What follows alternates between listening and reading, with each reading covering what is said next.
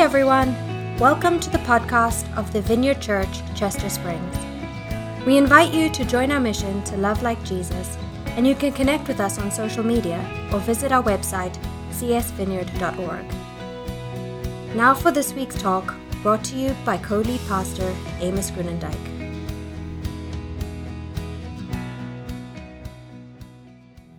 Good morning, everybody. Really glad that you're joining us today on the live stream. My name is Amos, one of the lead pastors. Thank you, worship team. Appreciate it. We're jumping from a series called Speaking of Jesus into a series called Love, period. And speaking of Jesus was really good for me. It was orienting. It reminded me that Jesus is the thing. Religion, Christianity, church, it's not the thing. It's all about Jesus. Jesus is everything.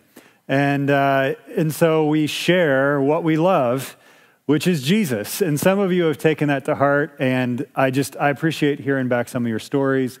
Somebody said, I've been telling my neighbor, I tell Jesus everything, like the good stuff, the bad stuff, everything. And she just heard this past week, her neighbor say, I started doing it too. Really cool. Somebody said, somebody came to me and asked me how I was doing, and just talked about the struggle, and she used those words. It reminds me that Jesus promised to be with me all the time. And for some of us, it's still a little clunky because maybe we have some church baggage or whatever to just share about Jesus instead of, sharing about our church or sharing about ideas we have about God or the Bible, but to share about Jesus. And I want to encourage you that, nobody is great at anything that they're new at doing. So it's almost like we have to do a little bit of reverse work in our hearts in order to talk naturally about Jesus. So we're going to now look at some of the essential teachings of Jesus from now through Christmas, really, and a particular passage from a person that was very close to Jesus, and Matthew records his words in Matthew chapter 5-7. Christians have often called this passage the Sermon on the Mount. I am not going to use the word sermon very often because sermons sound kind of boring to me, but we're going to try to look at this with fresh eyes. And I think if we really believe the words that Jesus is saying throughout this entire series, it's going to, at times, vibrate us a little bit. In other words, we have a bunch of ideas and beliefs or lifestyle choices that we're pretty set in. And if you look at Jesus with fresh eyes, he's going to jar you, even if those beliefs or lifestyles were formed or shaped by a church that you grew up in. And the first part of these teachings has often been called by Christians as the Beatitudes. And it has nothing to do actually with attitudes that you should have or behaviors that you should try really hard to accomplish. Beatitude is not related to the word Beatitudes. It's actually Latin for the word blessing. So Jesus starts this new teaching by blessing people. It's not a new religion. It's not a new list of things you must do or things you must believe. He begins by blessing people and shares what life looks like if you follow him. And one of his main teaching points will be the kingdom of God. And what we mean by the kingdom of God here at the Vineyard is the rule and reign of God so that things are the way that he intends. And so beatitude means blessing. My wife actually blessed me this morning. You know what she did? She brought me dry socks. My socks got super wet this morning as I was putting out the umbrellas. And nothing's worse than wet socks and wet feet. So I actually gave the talk this morning in bare feet, but I'm wearing shoes now because of my wife. So a tangible way to help understand blessing, but maybe a more biblical way or a way to understand the word blessing as Jesus meant it is to use the words from the commentator Dale Bruner, who says, blessing is the divine or God's way of saying, I am with you. And with this, I am with you, comes favor and grace and love. And so before we read from these words of Jesus, let's just pray and ask God to bless us. God, we ask now that you would come. Just as we, trusting Dale Bruner's interpretation of blessing, it means that you're coming to be with us. We ask for your Holy Spirit to come and meet us wherever we are. We need you. We need you to fill us. We need you to renew our spirits. And we ask that now, as I speak, that your words would actually do something to our hearts. So we come to you with open hearts, and we ask that you would just inhabit them. We pray this in Jesus' name. Amen. Okay, so as I said, Matthew 5 it begins with Jesus blessing these groups of people. And the first group of people that he blesses is he says, "Blessed are the poor in spirit, for theirs is the kingdom of heaven." Now, I know I've told this story before, but I was a waiter for in a couple different restaurants for a few years. And something I learned being a waiter is, beyond depending on tips, the amount of tip I got, the amount of cash that was left on the table, had much less to do with how well I did in serving the table, and much more to do with the generosity of the person leaving the tip. And this beatitude speaks to that truth as it relates to God. God being an incredibly generous God, because this blessing comes to people, well, we say poor in spirit, but to understand this, maybe a better way of saying it is like, blessed are the spiritually bankrupt. This is the opposite of what religion said, and religion says, and often Christianity gets mixed up into. Like we say, blessed are those who obey God really well and who have perfect church attendance and who read their Bible every day. And Jesus is saying, no, I'm here to bless people who are spiritually bankrupt. And so maybe, you did something 20 years ago and every day you wake up feeling the guilt and the weight and the shame of a moral failing. Jesus says, I'm here to bless you. I am with you. Maybe the moral failing is something more recent or something active in your life, and you just feel defeated and powerless. Jesus says, I'm here to bless you. Do you hear how this is good news? The blessing of God is being poured out on people who don't deserve the blessing of God. God is deciding to come near to people who don't deserve God's presence. This is good news. It's an announcement. It's not a new moral code. It's not a list of, to-dos or trying to draw lines around who's in and out. It is Jesus blessing people. It is an announcement. Some of you remember 2 years ago this week, I spoke to you for the first time as your lead pastor. My wife and I had been here for a couple years before that, but I came to you with an announcement. Do you remember? I was wearing a t-shirt that said Baby Maker. I came to bring good news that my wife and I were going to have a baby, and now this baby is a toddler, and she's wearing us out. Like, oh man, like I love her to death, but she leaves me feeling tired. And I feel like this blessing is for the tired too. Like we think so often of spiritual in a sort of religious sense, but when we read the story of the world in the Bible, we find that it's actually God's Spirit that gives life to the first humans. Like it gives the spark. And for some of you, that spark has begun to dim, maybe especially during this time of COVID and isolation, and you're worn out and you're tired, or maybe but you failed and you're heartbroken and you're confused. Jesus says to you, I have come to bless you. This is an announcement. It is good news. Blessed are you who have failed miserably. Blessed are you if you're worn out or heartbroken, for the kingdom of heaven is yours. Now you could read this and think, oh, so I just need to try and be happier. I need to act like I'm more blessed. But again, Jesus cuts across or through that sort of what can sometimes be Christian kind of face or front. Because the next group of people Jesus blesses are those who mourn. Verse 4, blessed are those who mourn, for they will be comforted. There's space for you to come to Jesus with your sadness, and he will bless you. And I want to use just a metaphor here to kind of return to as we go through this series. And the metaphor is that of a compass.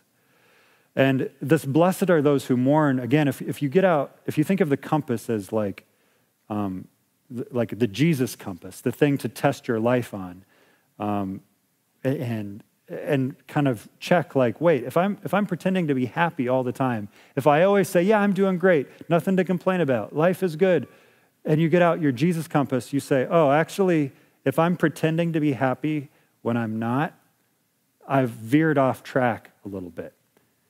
And if I'm living I'm living this lifestyle or believing these things, like, again, take out the Jesus compass and see where it's pointing and figure out which way your life is headed. And this, we wish God would give us a roadmap, right? And some people, I think, confuse the Bible for a roadmap. But actually, there are things that will happen to you today and this week and this month that there's no, clear answer in here. There's no, my name is Amos, and there is actually a book of Amos in the Old Testament. But, Amos 5:24 doesn't say, on Monday, Amos, you should buy a Starbucks coffee for your wife and then, love her in that way. I think she just said that that's in the Bible somewhere, but she's nodding. Anyway, we want a roadmap, but we haven't been given a roadmap. We've been given a compass. We have the words in the life of Jesus to test our own words in life.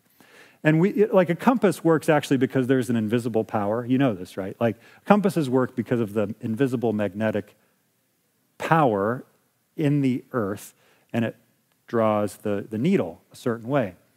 And we believe that that's God's Spirit, not that God's Spirit is the magnetic force, but the force that can actually draw us toward Jesus in our life is the Holy Spirit. And I want to say one more thing here before I go on.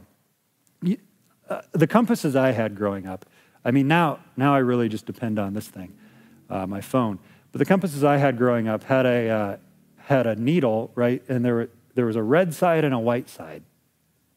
And so it's actually possible, guys, to get out your Jesus compass, look at where the needle's pointing you, and if you don't know that the red side is the side pointing north, it's possible to actually head in the exact opposite direction as Jesus. If you think that the white side is pointing north, and I want to use that as an opportunity to talk about the name of this series, Love Period.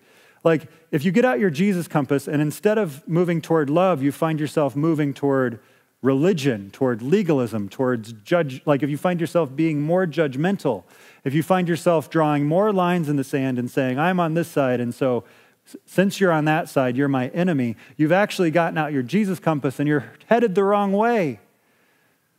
So, this series and this t-shirt, Love Period, might say Jesus Period, but we feel like Love Period is a great way to communicate to the world what Jesus is about. And so often, too often, we've turned the message of Jesus into just another religion, and that's bad news. The way of Jesus, the heart of Jesus, the generosity of Jesus is to bless, to communicate love, to communicate blessing to those who are spiritually bankrupt, for those who mourn. And in verse 5, Jesus said, blessed are the meek, for they will inherit the earth. This is something that runs so contrary to the way we think the world works. We think to inherit the earth, you must have your life together. You will have done your hair. You will have woken up at 5 to do your workout. Then you go to your high-paying job. You have perfectly behaved kids. And then you will inherit the earth.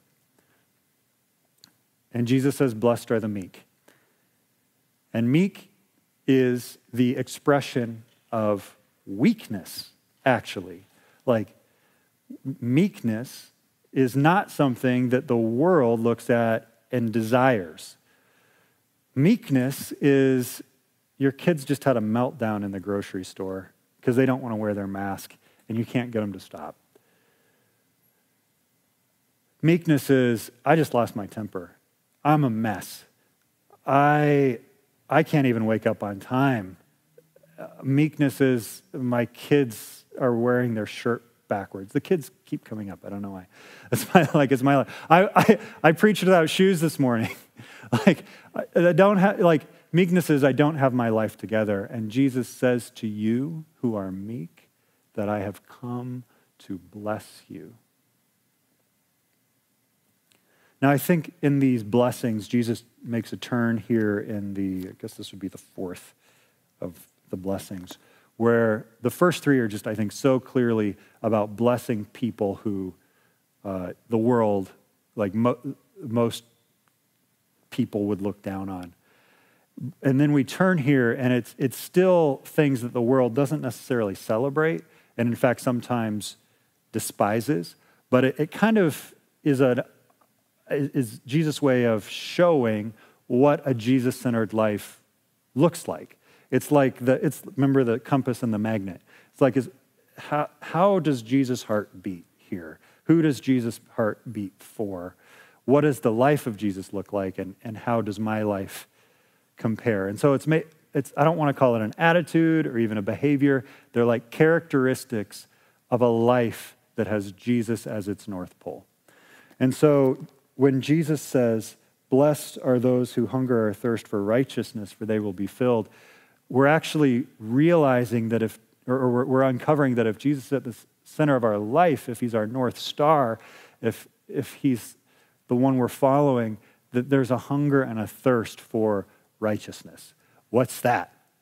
Righteousness is one of those dangerous words that religion has kind of twisted and turned into something that I don't think it is. Like, we often judge ourselves by standards that we would say are righteousness, but are really just moralism. Moralism, you know what I mean? Like, you don't drink, swear, you watch good TV, you read your Bible every day, kind of the opposite of spiritual bankruptcy, right? That's righteousness. No, that's not what Jesus has in mind here. And something to help us get at what Jesus has in mind here is to understand that this word righteousness can also be translated as justice. Both righteousness and justice are good translations here, but they're pointing to something that's hard to express in our English language because this was written in Greek. And it has to do with what is right. So if you find yourself in a situation and you're thinking, that's just not right, it's an example of, I guess, that's unrighteousness. If you see the gap between rich and poor and you think that's just not right, if you see an abusive marriage, you can say that's not right.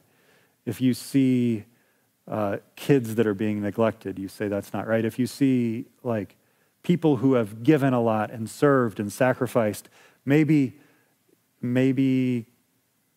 for our country in a way, like maybe they've been civil servants or maybe they've been in the military and they're being disrespected and jeered at, you say, well, that's not right either. Jesus here says, blessed are you who hunger and thirst for righteousness, for making the world right, for bringing my peace, for bringing my kingdom into the world. I bless you for that. And it's not an easy road, because if you've worked with the poor or if you've lived a life to try to make the world better or fix things, you know that it's a thankless job often. If you've served the poor, some of you have served the poor generously for a lifetime, you don't always get thanked, and you don't always see the kind of life change that you would hope. And Jesus says, I know that you're living in the tension. I bless the hunger and the thirst you have, and I promise that you will be satisfied when my kingdom comes in its fullness. I will come and set things right. I will make things right. You won't have to say that's not right anymore, Jesus says, when my kingdom comes fully. And that's the hope we have for his return. But some of you are thinking, some of you, you don't have a Jesus compass. You have a real strong justice compass. It's not totally wrong. It's kind of right. But it's not the Jesus compass, because the justice compass says when things go wrong, when people do wrong, then they should be punished. And sometimes that punishment is revenge. But if you think that, well, keep reading Jesus. Keep looking at his blessings. He says, blessed are the merciful, for they will be shown mercy. Justice without mercy is not Jesus' kind of justice. Justice or punishment or maybe discipline is designed to help bring restoration and transformation or change, not simply to be punitive. And if you come at people demanding only justice with no mercy, it's time to get out the Jesus compass. Jesus goes on, blessed are the pure in heart, for they will see God. Now, I think that's one of the hardest phrases to understand here, but I think it becomes a little more clear if we think, well, what does a heart that's not pure look like? Well, a heart that's not pure is consuming things, people, media that makes things kind of muddy. A heart that's not pure is divided. A heart that's not pure kind of doesn't distinguish between what's good for it and what's not good for it. So against all like cultural pressure, there are times where we say, no, that's not good for me. And Jesus says, I bless you for that. I bless you for like working toward a heart that is pure and clean and like centered on me and my kingdom. And people won't celebrate it, but I do. Blessed are the peacemakers, for they will be called children of God. This is another one of those where if we find ourselves in arguments a lot or really angry with people who disagree with us, we might get out the Jesus compass and say, I think I've actually decided that I'm on one side or the other side of an issue and made someone my enemy. And Jesus says to be blesses the peacemakers. So like peacemakers you think might sound like a great job, but actually peacemakers stand between two people that are angry with each other. And so you're getting like bombarded from both sides. You're getting like, can I use the word cursed? Or if you imagine like two people throwing tomatoes at each other, you're like both sides of your face are just dripping with red gooey stuff. So like it's not an appealing place to stand, is in the middle, where Jesus so often says, you're trying to take sides, but I love people, so let's look at the people behind the issues. It's an opportunity, I think, for us to like reevaluate where our life is headed. Blessed are the peacemakers. It's part of what it means to follow Jesus, part of who he was. And finally, this last blessing. I think this is jarring because so many Christians for so long have fought what has sometimes been called a culture war, but we've tried to advocate that we would be sure of our religious liberties, or even beyond that, make sure that our values are turned into law, like become public policy. And instead, and just let Jesus' word sit with you, instead Jesus says, blessed are those who are persecuted because of righteousness, for theirs is the kingdom of heaven. And so if you get out your compass and you say, I think instead of pursuing righteousness in relationship, in love, with Jesus at the center, I've been trying to make laws, and that's been what's consumed like my heart and my energy. Remember that and I'm not saying like to go looking for trouble. Like Jesus doesn't say, blessed are you if you stand on a street corner and yell really loud, because then people are going to persecute you because you're being annoying.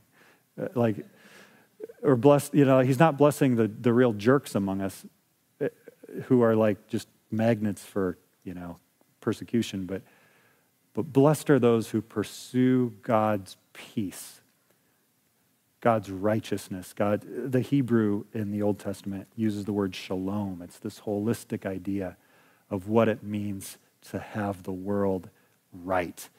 And the message of Jesus is that comes through sacrifice and love, not through law. And the real power is in coming to people. And so I look at these 8 blessings, and to just take a step back, like the headline here is God wants to bless you. And God blessing you doesn't look like more money, and it doesn't look like a better job or a bigger house. It is the divine, I am with you in the struggle, in the mess, in your weakness, in your shame. I am there. I'm here to give you freedom and to live a life that's powered by my Spirit. But then what flows out of that is if we're going to live lives like Jesus, then we need to think about how we're blessing people and who we're blessing. And in this week in particular, I think about the teachers who are back to school, and man, it's not ideal for anybody.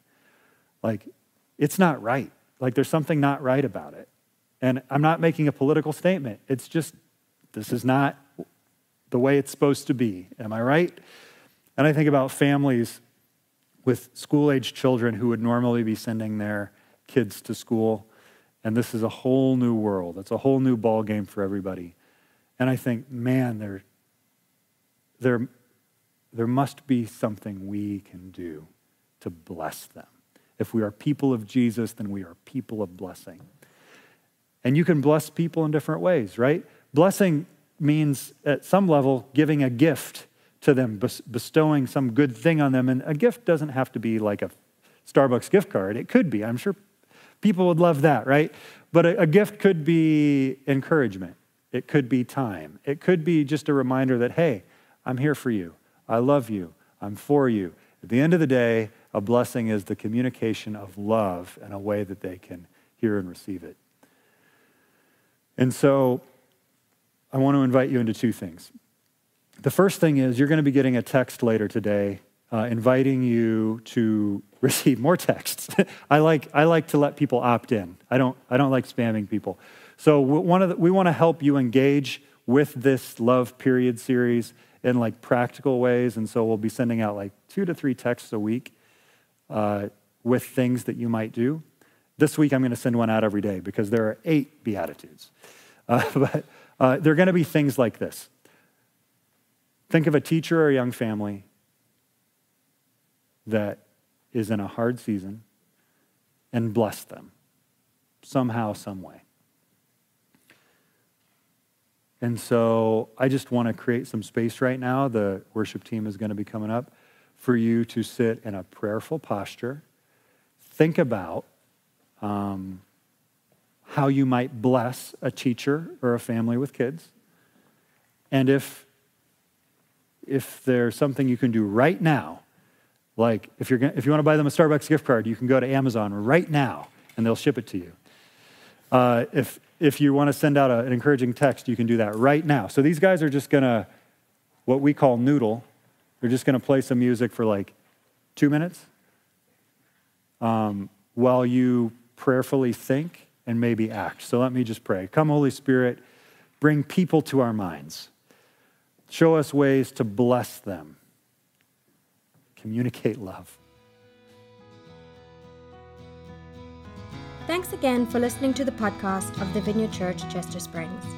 We hope you share this with your friends and family and subscribe on iTunes or wherever you get your podcasts. See you next time.